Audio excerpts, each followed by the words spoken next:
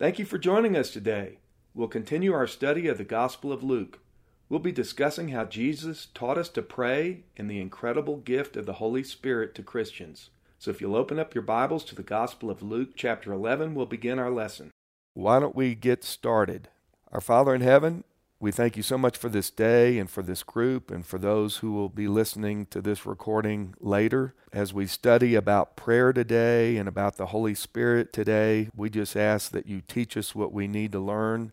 We thank you for the Holy Spirit who enables us to continue to become more Christ-like. The Holy Spirit also helps us pray as we'll study today, and we just thank you so much for that gift that you've given us, as well as the ability to communicate with you and to speak to you directly. What an honor that we're able to do that through Jesus Christ in the power of the Holy Spirit.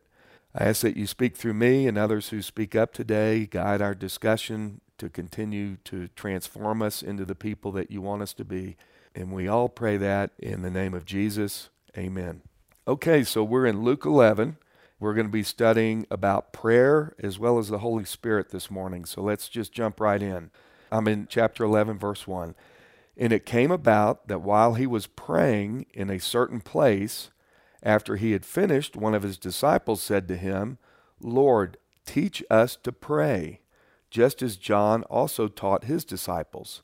So this John, this is a reference to John the Baptist, and the disciples are saying, we don't know how to pray. We want to pray. They may have been listening or watching Jesus pray, and they want to learn how to pray. And so what we're going to see here in the next several verses is a shortened version of what you probably are familiar with as the Lord's Prayer. We're going to go over and look at the longer version over in Matthew here in just a minute, Matthew 6. I want to walk us through this, and even though this says, we're going to see in verse 2, it says, and Jesus said to them, when you pray, say, and then words are written. I think this is really more of a model of a prayer. It certainly says that when we get over to Matthew and look at that. Jesus doesn't want us just to pray rotely. Most of us probably memorized the Lord's Prayer when we were little kids. And when we get over to Matthew, I'll show you where mindless repetition is not praying. God doesn't want that. And that's what we're told when we get over to Matthew, and we'll take a look at that. It's having the right mindset, the right motives. And as we'll see in this model, in verse 2, we're going to see it's about God's glory. And then in the remaining verses, it's really about man's needs. So let's take a look at this. By the way, this is a different location than the Lord's Prayer that we read about in Matthew when we get over there. Remember, Jesus right now is making his final journey to Jerusalem. So here he's somewhere in Judea. The Lord's Prayer that is given to us in Matthew is a different occasion because Jesus was in Galilee at that time. But it's similar. It follows the same model that Jesus was teaching his disciples. And Jesus prayed very often. This type of prayer is so different than what was taught in Jewish traditions. And what Jesus is saying, those prayers of just mindless repetition is not the way to pray. And we'll see that when we get over to Matthew. So let's start right in. He says to them, when you pray, say, Father, hallowed be thy name. So what an honor, what a privilege we have to communicate directly with God the Father. It's this personal relationship that we have as Christians. And so we're to begin our prayers with reverence to God and addressing God as Father. Of course, this was shocking to the Jews to be able to address God as Father because we are his children. It's all about this personal relationship that we have with the Lord, that we can call him Father. We can call God the Father, Father.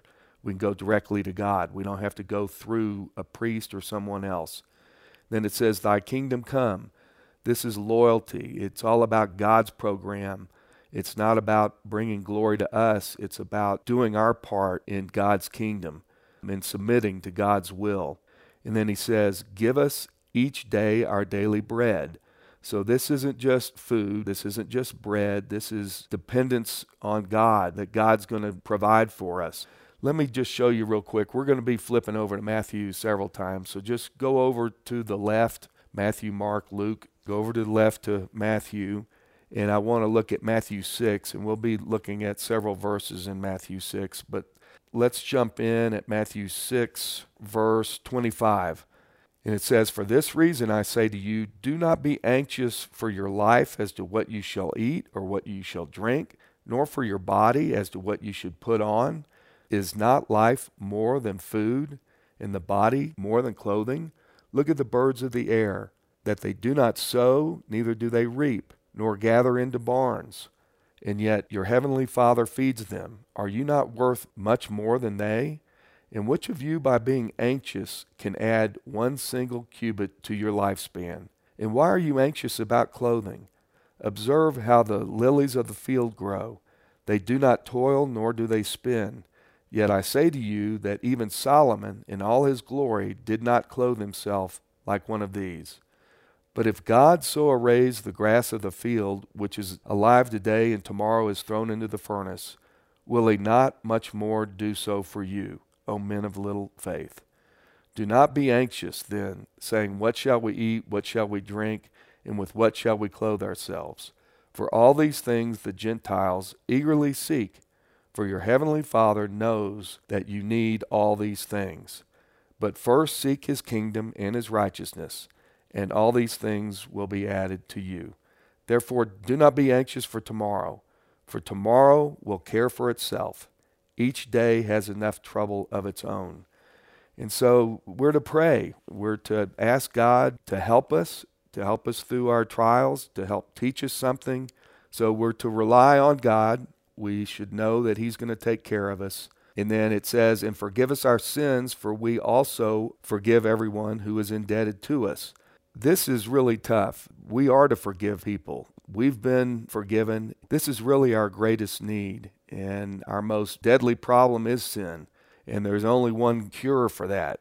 Let's go over, keep your finger here, and let's go over to Romans 3. Just go over to the right, several books. It's right after Acts. And I want to look at Romans 3, verse 10. And it says, "There is none righteous, not even one. There is none who understands. There is none who seeks for God. And all have turned aside. Together they have become useless. There is none who does good. There is not even one. Their throat is an open grave. With their tongues they keep deceiving. The poison of asps is under their lips." And then skip down to verse 23. "For all have sinned and fall short of the glory of God, being justified as a gift by his grace through the redemption which is in Christ Jesus." And so we're all sinners. We have nothing to contribute to our salvation, but we've been declared righteous as a gift because of our faith in Jesus Christ. And it's through God's grace that we have that. And so we've got to forgive people. We've been forgiven. It just reminds me of the situation with my daughter's doctor. You all know the story. My daughter was born normal, and through a mistake of a doctor, left her with brain damage and lots of problems. And it took me a long time before I was able to forgive that doctor for what he did. But as I thought more and more about how imperfect I am and all the stuff I do, that I mess up and sin all the time, and Jesus has forgiven me, I had to forgive that doctor. And I'll tell you that when I did, there was just tremendous peace that came to me. And I don't even think about that doctor or what he did anymore. It doesn't even come in my mind, except when I'm teaching on something like this or I'm asked about it. So if there's someone in your life that might be a family member, might be a long-lost friend or something that you've really had some anger or maybe even hatred towards because of something that was said or done, I encourage you to ask the Holy Spirit to help you find that forgiveness, and it will be very freeing when you do forgive others.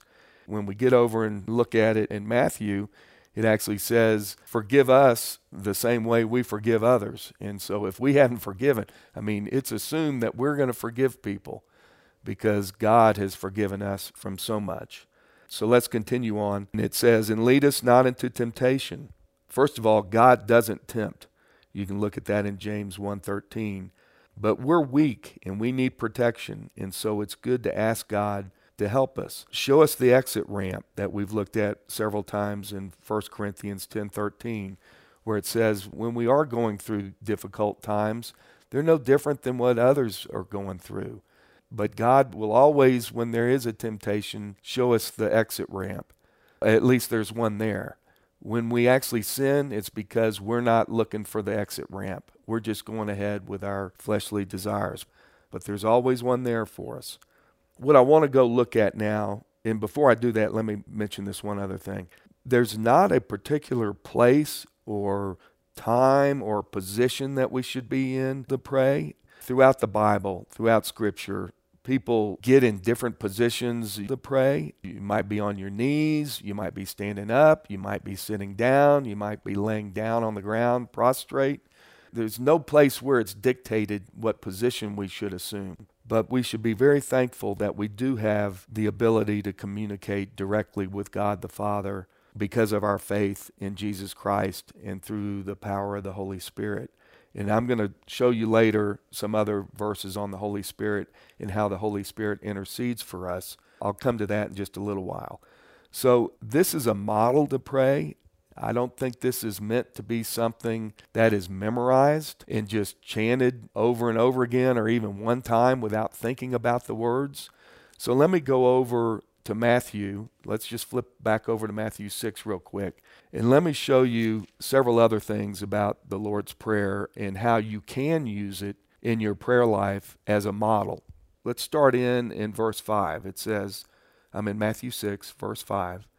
And when you pray, you are not to be as the hypocrites, for they love to stand and pray in the synagogues and on the street corners, in order to be seen by men. Truly I say to you that they have their reward in full. But you, when you pray, go into your inner room, and when you have shut your door, pray to the Father who is in secret, and our Father who sees in secret will repay you.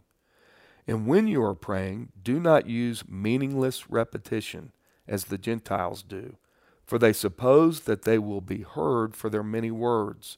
So long prayers, repetitious prayers, that's not what God wants. Reciting mindless chants, mindless prayers over and over and over again. I know there's some denominations that come to my mind going through the rosary, through beads, just saying over and over and over again the same prayers without thinking about the words. That's not praying. That's not what God wants to hear from us. I'll also show you in Mark 12:40, this is where Jesus is talking about the scribes. He says, beware of the scribes, up in verse 38. And he says, they are the ones who devour widows' houses. And then here's what I want you to focus on. And for appearance sake, offer long prayers.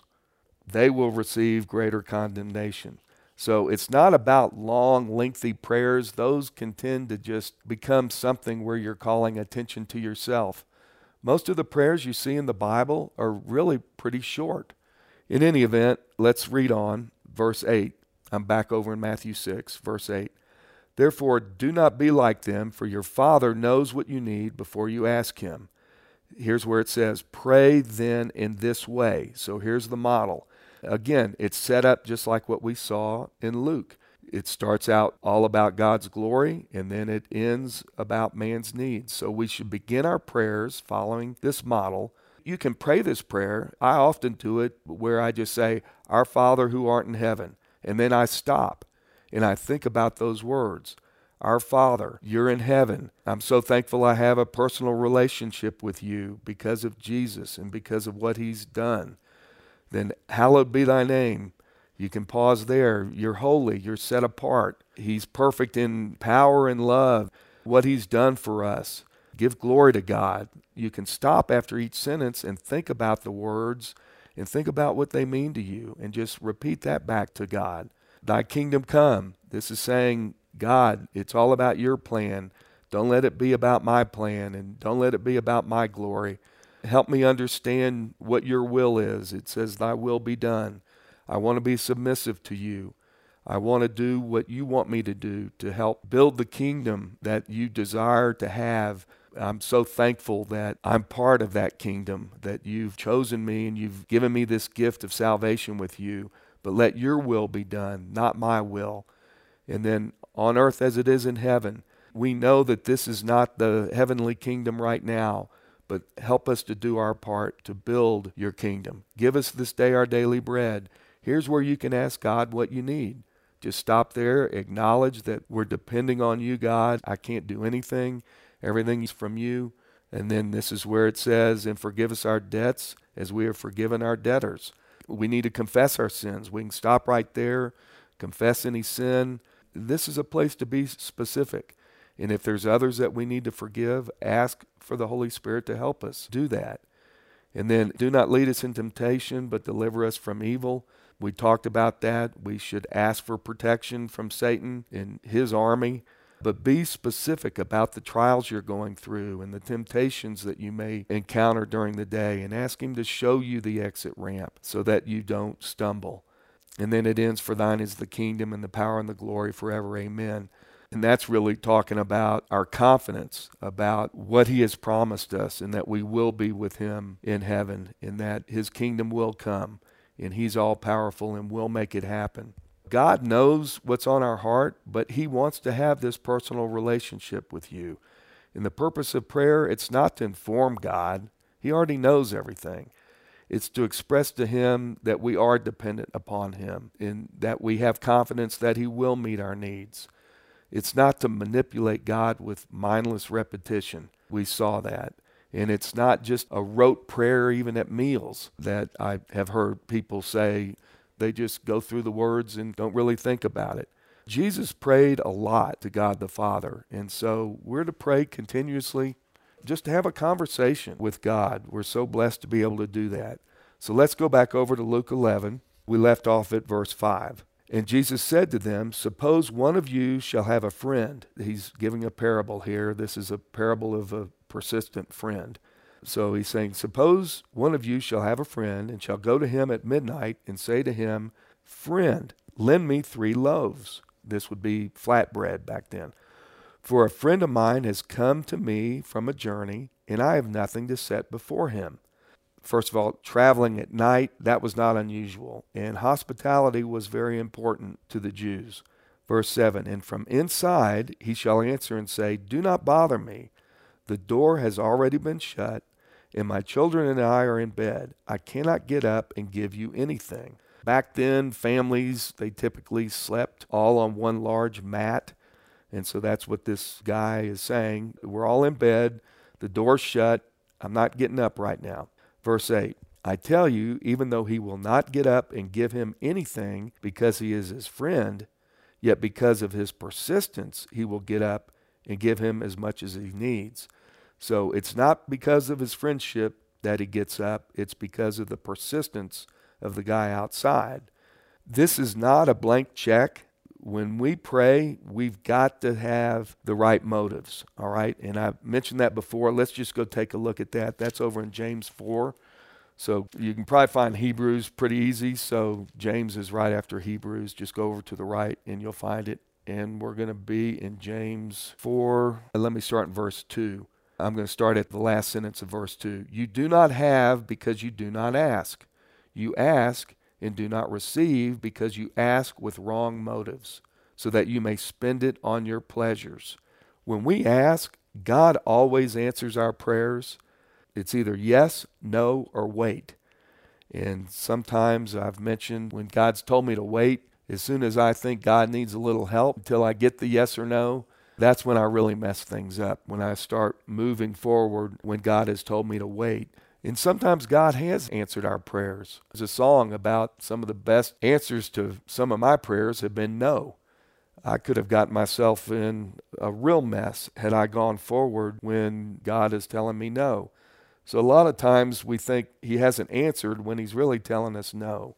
So ask the Holy Spirit to put on your heart exactly what God is trying to tell us.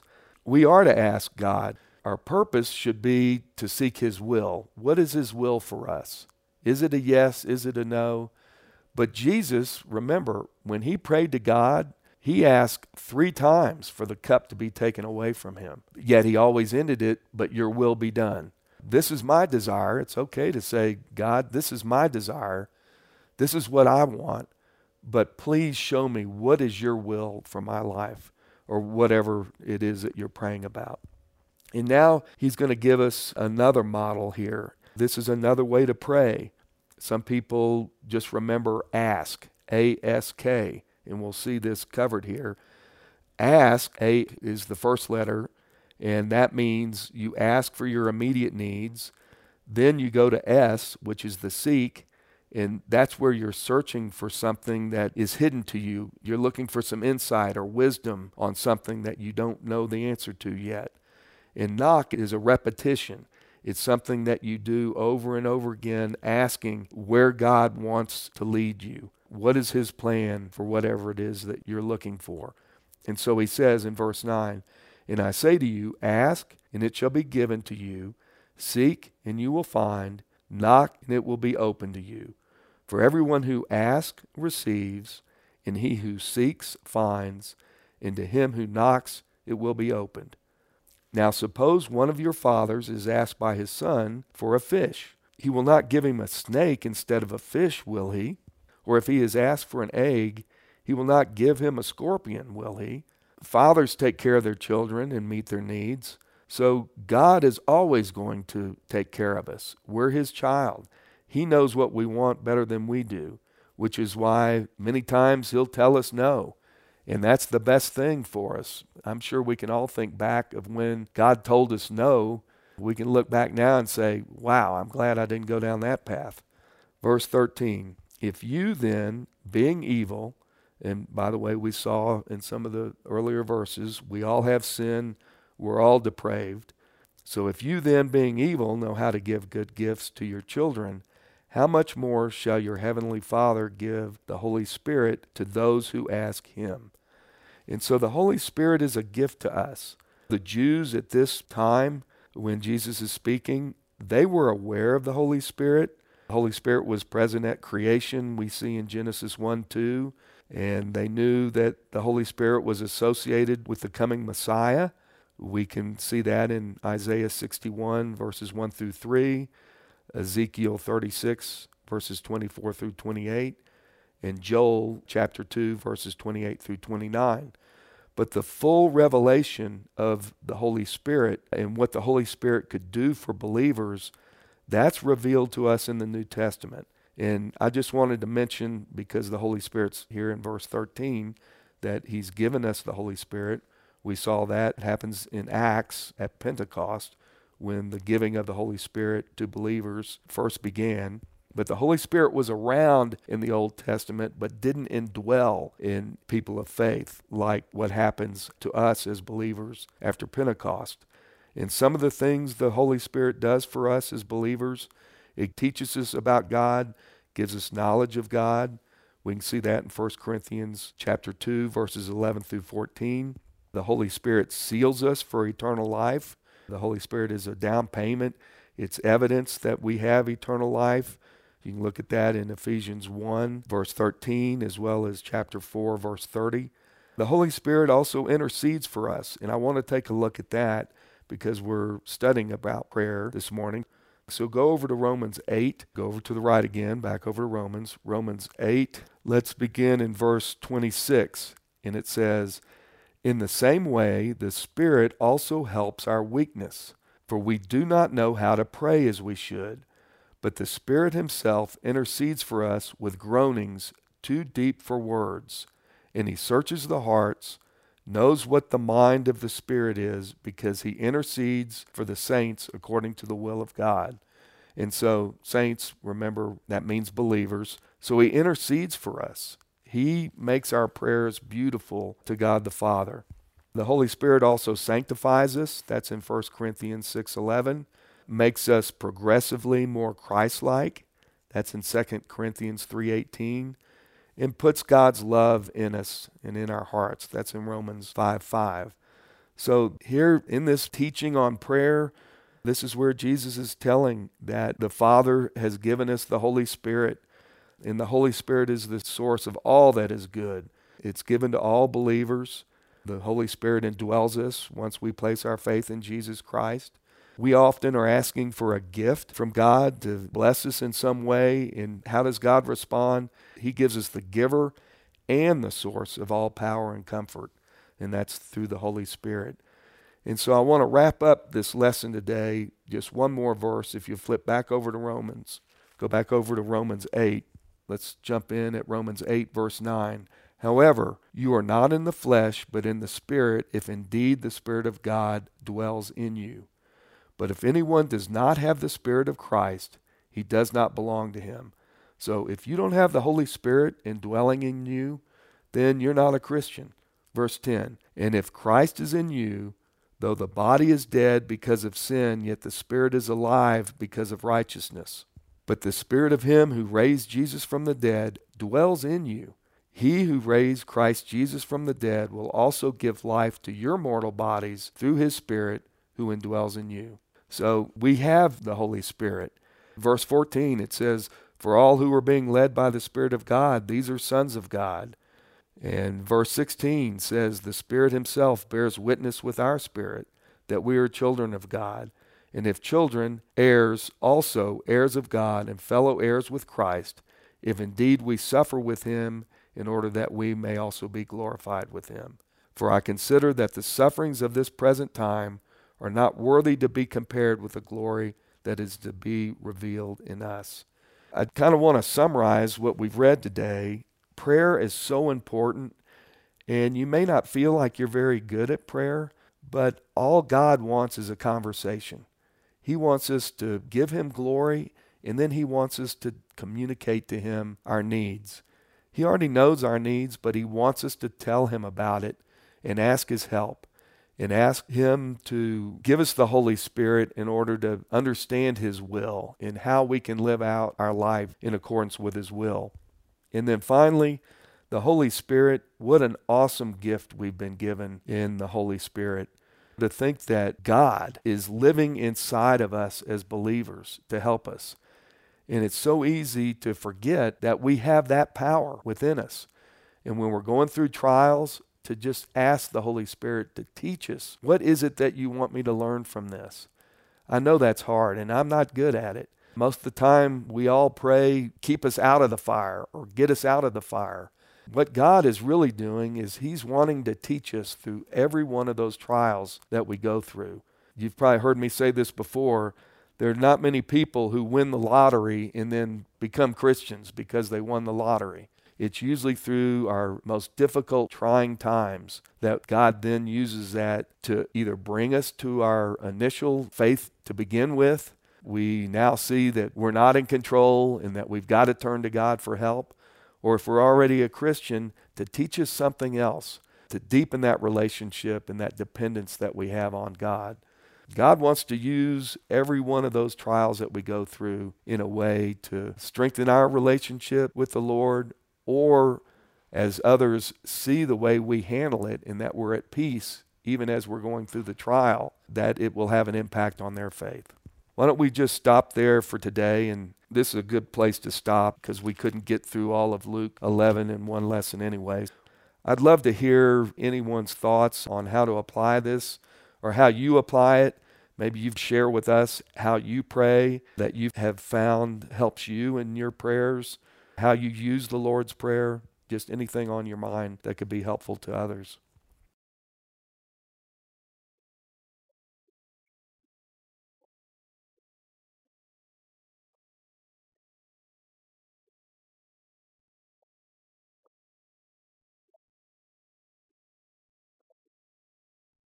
It really is. Yeah, isn't it interesting how so many denominations get away from what is actually just written here? It is fascinating. As you've said that, to get away in your closet, I'll share this with you. Some of you know this because I've mentioned it over the years that we've been together. But one thing I did that I find very helpful in my prayers, I'm blessed to have a little place in the woods right by my house. And I just have a chair out there. And I go out there and I sit down in the chair and I start praying. And then after I've talked, I usually stop and just say, okay, you've heard everything on my heart today. What do you want to tell me? And I just sit there in silence. What is it that you want to teach me today? Or who should I be praying for? Put their name in my mind. And you think about when you have a relationship with someone, if you do all the talking all the time, you're not going to have much of a relationship. So allow some space in there for God to talk to you. At the same time, God wants us to pray continuously. There are lots of verses on that, to pray continuously or to pray without ceasing. And we can do that when we're driving in the car. We can do that when we're walking down the hall. A lot of people get up in the morning and start their day with prayer, but we can pray throughout the day. And I would say probably one of the worst times to pray, I'm not telling you don't do it. I always pray in the evening, but if the only time you're praying is at night, right before you go to bed, if you're laying there, you're probably just going to fall asleep before you even finish. So talk to God throughout the day. But thank you for pointing that out.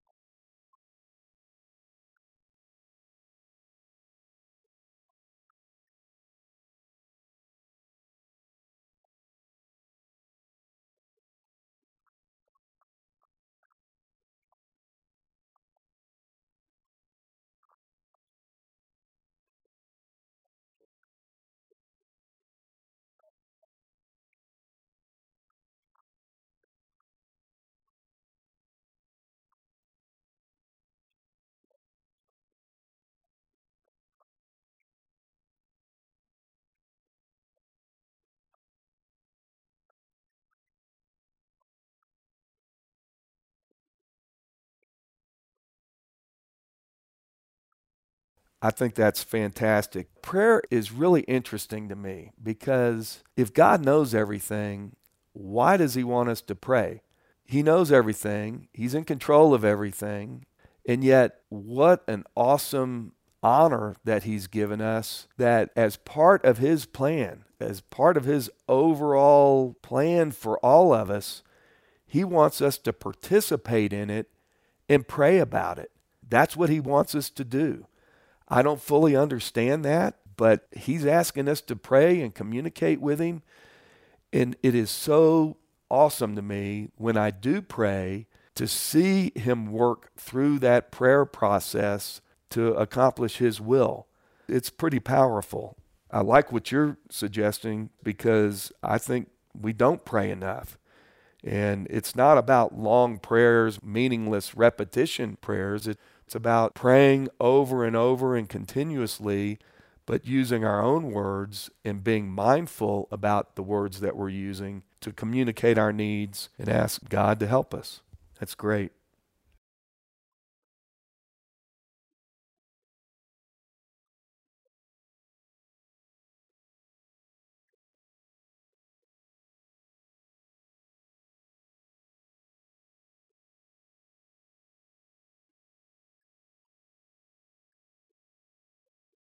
Absolutely right.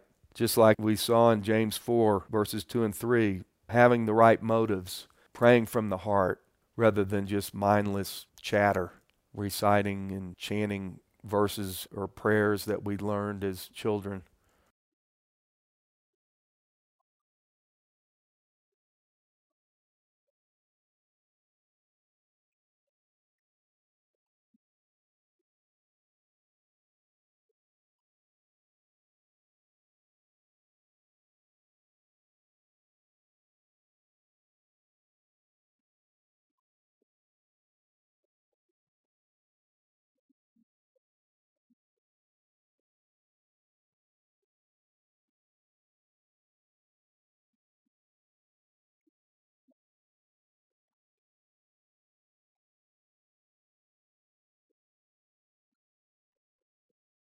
And that's following the model. That is so good because you're absolutely following the model. You're starting out giving God the glory and thanking Him, and then the second part is talking about your needs or others' needs. That is the model that Jesus is teaching here. You know, another thing, if you just don't know what to pray, another thing you can do is just go to Psalms. You can pick some of those Psalms and don't just read them aloud, but pause and think about the words. What do they mean? And say that to God as you read through one of the Psalms. That's another way you can pray.